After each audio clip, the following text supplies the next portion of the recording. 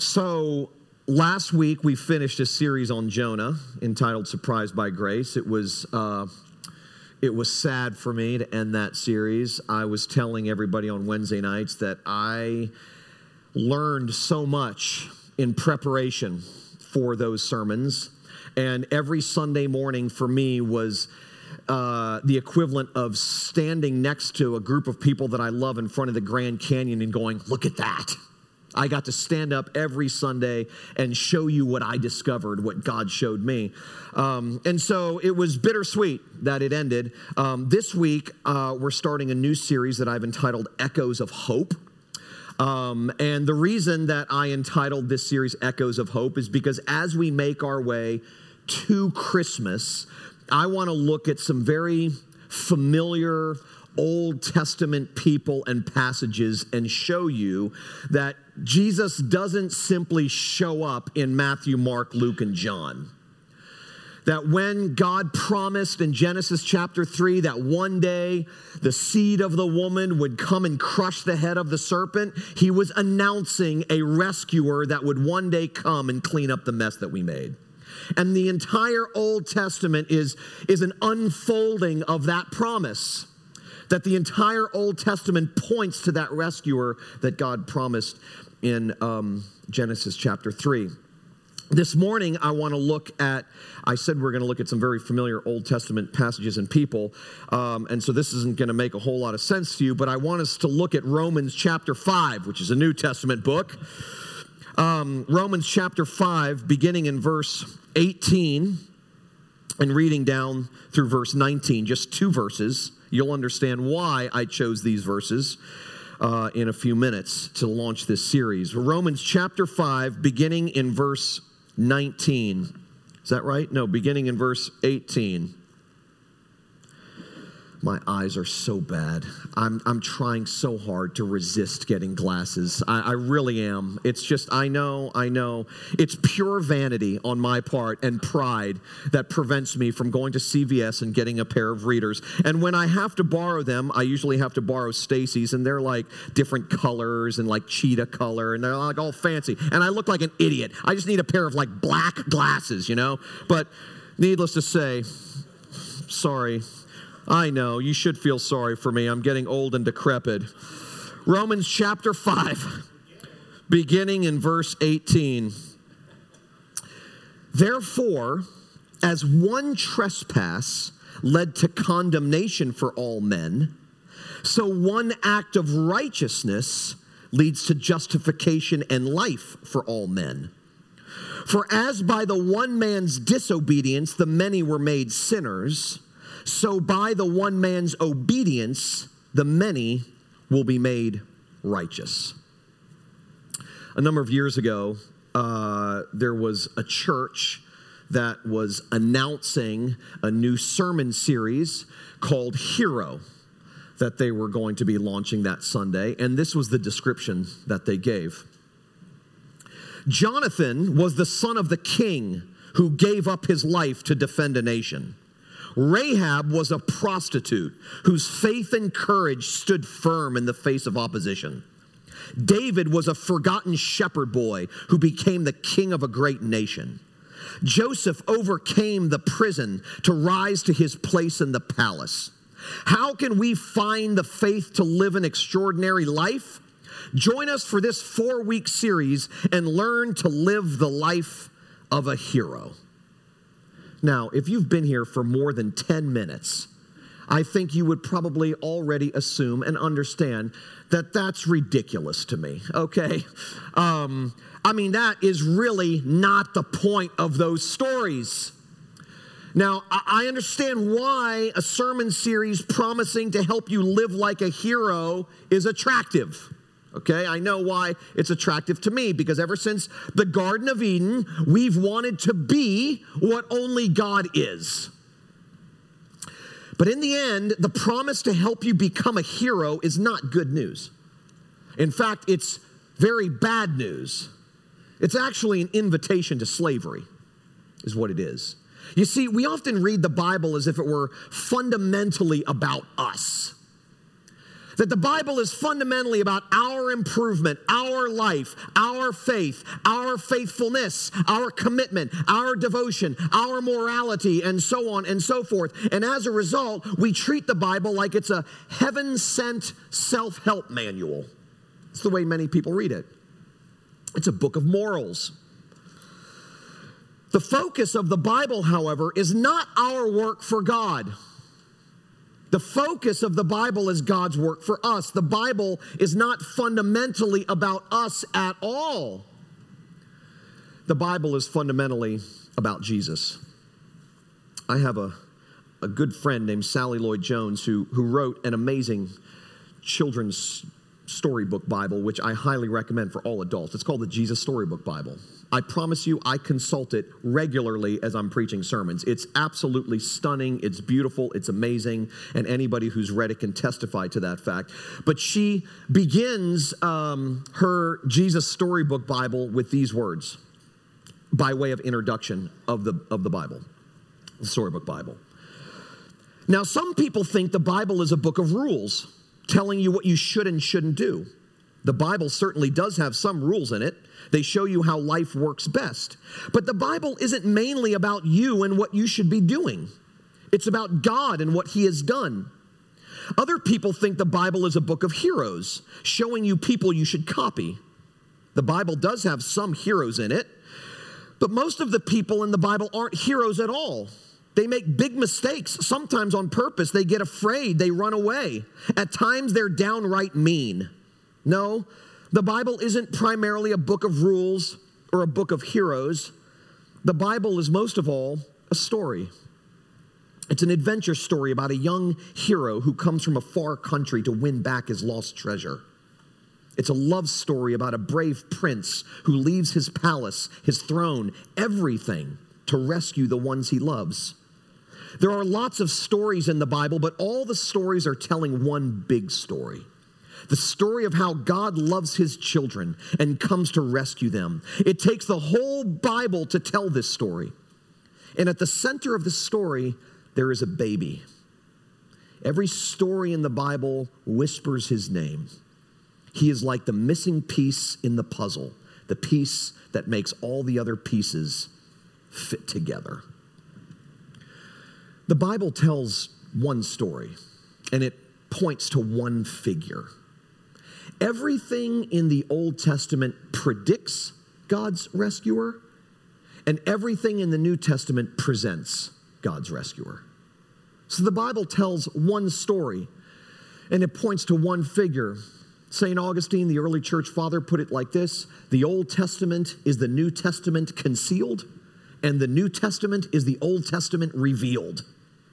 The Bible is one unified whole, telling one story and pointing to one figure. Jesus is the point of every part of the Bible. Jesus is the climax of every theme from the Bible. And Jesus is the true and better version of every person in the Bible. The Bible is a picture of who Jesus is and what Jesus has done. And this means that the Bible is not a book about good people making their way up to God. It's a book about God making His way down to sinful people. That's what it means. That the Bible is not a recipe book for good living. The Bible is a revelation book of Jesus, who is the only answer to our bad living. Now, I find it amazingly encouraging as I read the Bible that God only comes to broken, guilty, non-heroic characters. I find that incredibly encouraging. It's good news because it means that He comes for people like me. And He comes for people like you. You see, the Bible makes clear that God is in the business of pursuing doubters and deniers and adulterers and murderers and idolaters and failures of every kind.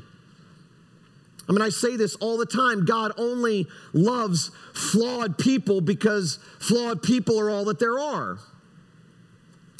So for the next 5 weeks leading up to Christmas, I want to look at some well-known Old Testament figures and show that while none of them are real heroes, all of them point to the real hero, namely Jesus. And this week, I want to look at Adam, who is mentioned not by name specifically in Romans chapter 5, but he is mentioned explicitly in those two verses. Now, I know what you're thinking. No one is in danger of making Adam a hero. Okay, you're going, okay, if we're going to sort of debunk this idea that there are, these people are heroes, that Jesus is the only hero, then you're choosing the wrong person to start with, because no one's in danger of making Adam a hero. I mean, Joseph, Joshua, David, maybe, but not Adam. I mean, isn't that the idiot who screwed it up for everybody? Why would we want to copy him? Okay? The truth is, though, that there is no one that we emulate more than Adam. Okay, we may not try to intentionally imitate him, but we are just like him. Okay, now to prove this, we have to go back to Genesis chapter 3, all the way at the beginning of the Bible, and briefly retell you kind of what's happening there. God created all things good, and he entrusted everything he made to Adam and Eve. He gave them full reign of the Garden of Eden and basically said, you can do whatever you want. There's only one thing I'm going to ask you not to do. Don't eat from that tree. And the name of that tree was the tree of the knowledge of good and evil. He gave Adam and Eve a test. And so they were going about living their lives. They had everything they needed and more. And one day, the devil in the form of a snake shows up and says to Adam, did God tell you that you can't eat of any tree in the garden? Which is not what God said. The devil was twisting God's words, and Adam rightly corrected him and said, no, he didn't say that. He said, we could eat of every tree except for that one.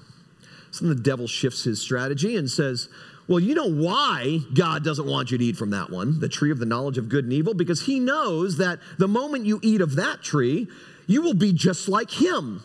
And he's very insecure and he's very jealous, and he doesn't want you to be like him. He wants you to be slavishly dependent on him. He doesn't want you to be autonomous. He doesn't want you to be independent. He wants you to have to need him. So he doesn't want you to eat from that tree. But if you do, you will be like God. Well, that was too good to pass up for Adam and Eve.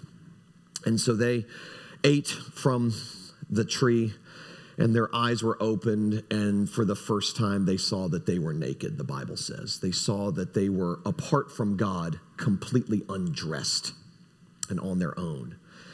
See, Adam and Eve fell into sin, but the word fall is kind of misleading, because their sin was not a plunge into something low. It was an upward rebellion is really what it was. It was an upward fall. What they were really saying is, I don't want you to be my God. I want to be my own God. And we've been doing this ever since the Garden of Eden, all of us. My struggle, okay, this has been my struggle as it pertains to this story for almost my entire life. My struggle has always been this. My theological struggle with this has always been this. Okay, I get it. Adam screwed up. Adam and Eve, they screwed up. But that was Adam. That wasn't me. I wasn't the one in the garden making that decision. Why do all of us have to suffer because of one guy's stupidity? Okay, that's just not fair. Why do I have to suffer for that? I mean, had I been chosen instead of him, I would have passed the test. Okay? See the assumption there? We think it's unfair that this guy, representing the entire human race, made a decision on behalf of the entire human race, and now we are the ones suffering. We are the victims of a decision that someone else made way back when. The assumption there is that had we been there, we would have chose differently. We would not have made the mistake. We would not have made such a stupid decision the way Adam did. But here's how I've sort of made my way through that theological minefield and come to peace with it. God is the one who chose Adam to be the representative of the entire human race. God chose him. And that means this, that There is no time in human history when you or I were more perfectly represented than in the Garden of Eden, because our representative was chosen infallibly and perfectly by an infallible and perfect God. And what that means is that every single one of us would have done the exact same thing Adam did, which is why his sin is our sin. Plus, now, just in case we go, okay, but it's still not fair that one guy representing all of us have to suffer because of what one person decided. It's not fair. We should be able to represent ourselves and not have a representative chosen for us. Well, before you go down that road, let me just say that if we object to God's allowing one person to act for everyone, then that would be the end of Christianity. Okay? Because according to the verses I read in Romans, our whole redemption rests on the same principle, that through the actions of another man, we are saved.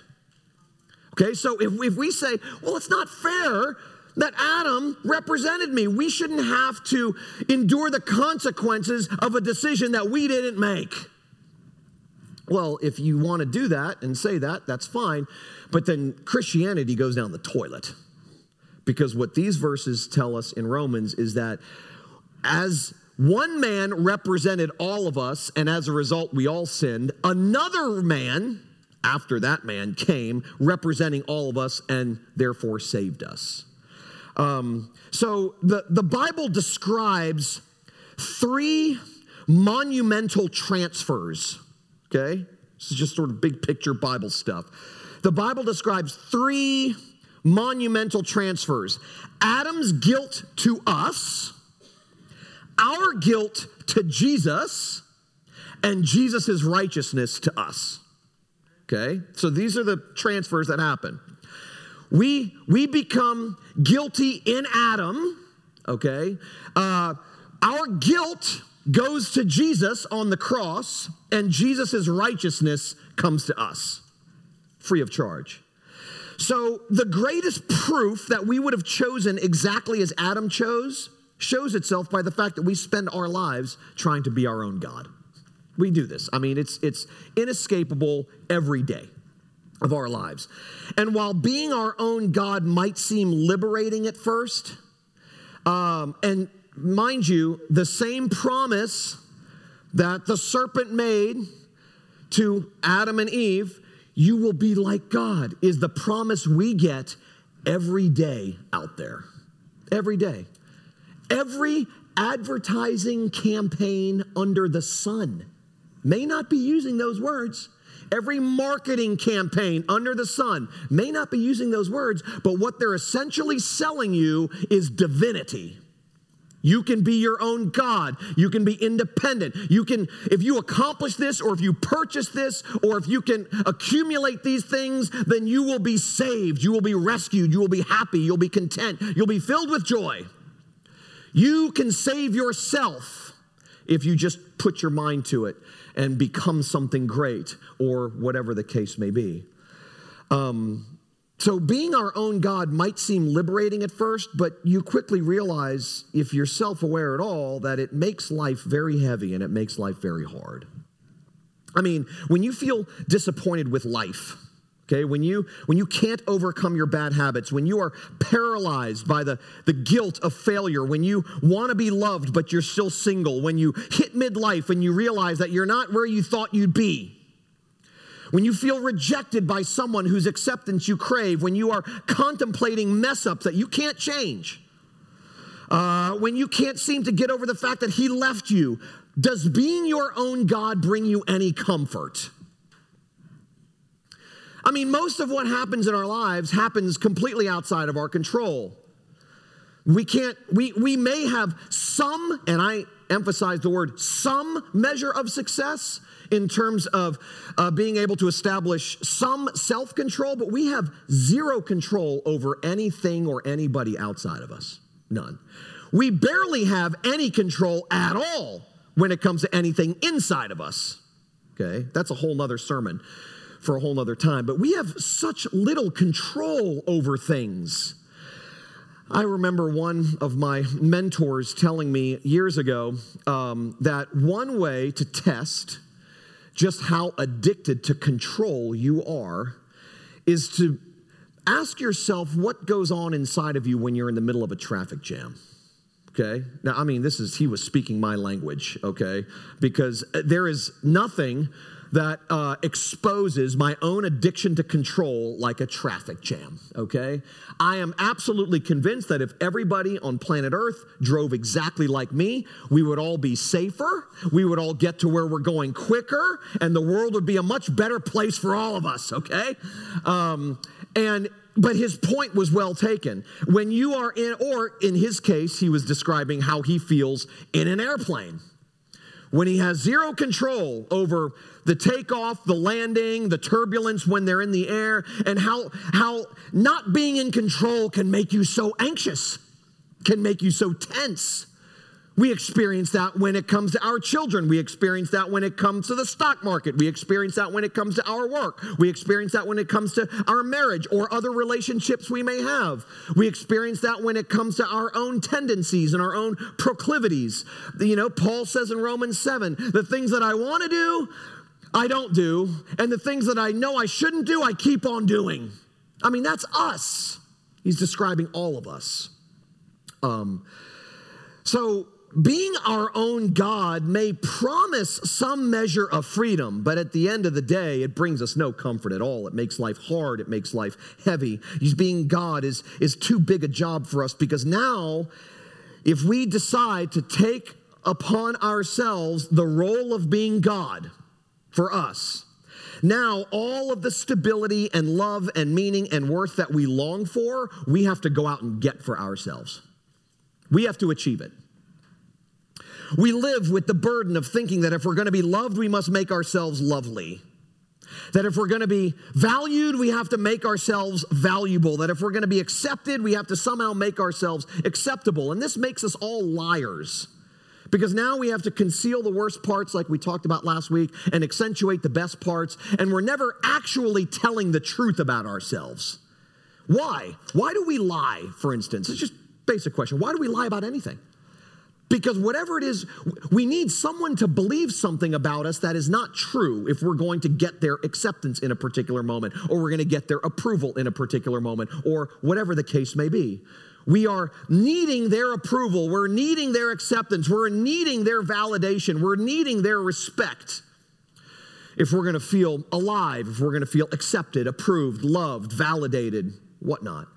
We live with these burdens. So ever since the Garden of Eden, we have been trying to secure for ourselves what only God can give us. And that means that independence is not freedom. Okay, self-dependence is not freedom. It's slavery. Being our own God is not a life of control and rest. It's a life of chaos. It's a life of exhaustion. It's a life of lying. Remember I've quoted this famous line from Chris Rock, the comedian, many times, where he says, when someone first meets you, they're not meeting you, they're meeting your representative, okay? We do this. I mean, we do it all the time. We talk about that all the time here. What we really need is to be rescued from ourselves. What we really need is to be set free from the slavery to self that all of us are plagued with. So when God promised in Genesis chapter 3, after Adam and Eve disobeyed God, rebelled against God, and God says, okay, this changes everything.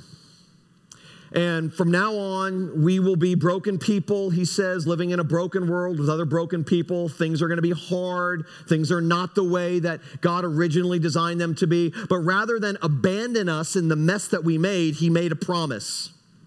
And he said to Adam and Eve then, one day, sometime down the road, at a time that will be, that is currently unannounced, he said, the seed of the woman will one day come and crush the head of the serpent. That was a very poetic, beautifully theological way of God saying, I'm going to come and clean up the mess that you made. I would be completely justified in saying, I gave you guys a shot. You blew it.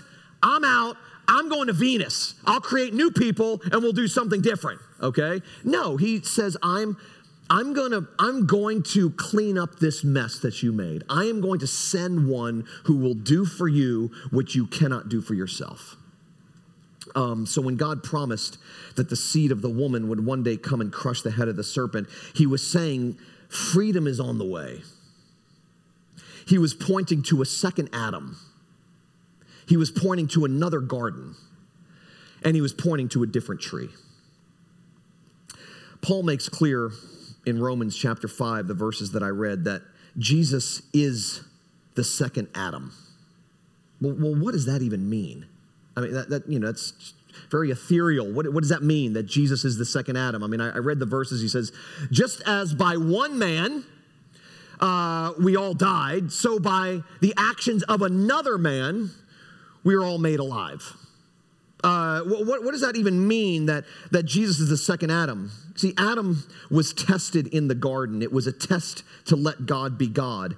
Adam failed, and as a result, everyone died. Death became a part of life.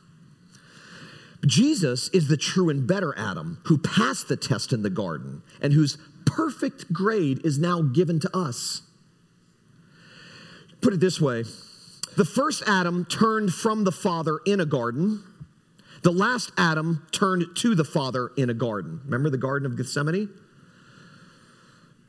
Jesus goes before his Father and says, if there's any other way to do this, can you do it another way? Nevertheless, not my will, but your will be done. I will follow you. Adam disobeyed in a garden and all died. Jesus obeyed in a garden and all are made alive. The first Adam's sin brought thorns to us. Remember what God said? Now your work's going to be hard. He says to Adam in Genesis chapter 3. Part of your punishment, the punishment for the whole human race, is work is going to be hard. It's going to be necessary. It's not always going to be enjoyable. There are going to be things about your work that you hate, that you just have to do. The first Adam's sin brought thorns to us. The last Adam wore a crown of thorns for us. These are all things that are very intentional, okay? This isn't just like, I'm putting together things that the Bible didn't put together. This is exactly, the correlation and the connection is intentional by God. The first Adam substituted himself for God. The last Adam was God substituting himself for us. The first Adam sinned at a tree. The last Adam bore our sin on a tree, the cross. The first Adam brought condemnation on mankind. The last Adam brought salvation for mankind. This is, when the Bible talks about first Adam, second Adam, this is what it's talking about. That where Adam failed in Eden, Christ succeeds in Gethsemane. That Adam's selfishness in the Garden of Eden took life from us. Jesus' selflessness in the Garden of Gethsemane gave life to us. So you see, the essence of sin is man substituting himself for God. The essence of salvation is God substituting himself for man, for us. For you, for me. We rebel against God and we put ourselves where only God deserves to be. God sacrifices himself for us and puts himself where only he deserves, where only we deserve to be. That is the work. That is the summary of Romans chapter 5, verses 18 and 19. Stacy and I watch a ton of movies and series, and I would say that one of our favorites over the last 2 or 3 years was one called The Kaminsky Method. I don't know how many of you saw it. I know we recommended it to some of you and you watched it. It's 3 seasons long. It's Michael Douglas and Alan Arkin, and Michael Douglas plays a retired actor. And he now owns an acting school, and Alan Arkin is his agent and has been his best friend for many, many years. And it's just a story about 2 men as they're aging and their relationship. It's really, really good. They're best friends and they go through the ups and downs of life together. Alan Arkin's character is named Norman Newlander. And his wife is suffering from cancer and eventually dies. And so Michael Douglas is trying to figure out how to comfort his best friend, because he loved Norman's wife also. They were all really good friends. And so he's trying to figure out how to comfort his best friend, and he doesn't know what to say, and sometimes he says the wrong thing. But he asked his agent, Alan Arkin, Norman Newlander, to come to his acting studio and talk about what it means to be human for his students, for Michael Douglas's students. And this was one of the most powerful scenes, if not the most powerful scene in all 3 seasons. Alan Arkin stands up and he says, "Do you want to know what it's like to be human? Is that something you want to know?" He's saying this to the students. "Fine, I'll tell you. It hurts to be human. It hurts like hell. And all the exploring in the world doesn't make that hurt go away, because every human being and being human and being hurt," he says, "are the same damn thing." He's right. I was watching it and thinking to myself, that's me. That's all of us. See, I'm a desperate man. And if what we say here week after week isn't true, if Christianity is something different than what we trumpet here, I don't have a shot. Either do you. I need a Savior who saves the faithless and the weak, not a Savior who saves the faithful and the strong. Because if my strength is my hope, I'm done. If my faithfulness is my hope, I'm done. The gospel is not good news to do-it-yourselfers. It's only good news to the I-give-uppers. People who have come to the end of their resources, have accepted their own powerlessness, and recognize that the only way out is up. I mean, I was thinking about this yesterday. I have abandoned God my whole life. Every day of my life. So have you, by the way. Every act and ounce of imperfection in us is an abandonment of God. I have abandoned God my whole life. But He has never once abandoned me. Not once. So my hope does not rest in my strength or my faithfulness or my commitment or my devotion or my progress in sanctification, or however you want to put it. My hope rests solely and exclusively on the work of someone else on my behalf. See, if the hope of life depends on us in any way, our ingenuity, our endurance, our search for something or someone that will fill the void we feel, we will be lost. And most people are. A better marriage, a better relationship with our kids, a better job, better health, more financial security. None of this can save us. None of this can fill that God-shaped void that all of us have. The hope of life rides on the shoulders of another, one who succeeded where we fail. One who was strong for us, obedient for us, pure for us, righteous for us. That's where our hope rests. The whole point of these verses of Romans chapter 5, verses 18 and 19, the whole point of these verses is that God is not a God of second chances. Okay, I know we hear that sometimes, and that's supposed to give us comfort, but it brings me no comfort. I don't know about you. I need a lot more than a second chance. Okay, so do you. I know we say that sometimes, like, isn't it good that God is a God of second chances? We need a lot more than a second chance. We need a lot more than a billion chances. Okay? So the whole point of these verses is not God is the God of second chances. It's God is the God of one chance. We blew it. And he's the God of a second Adam.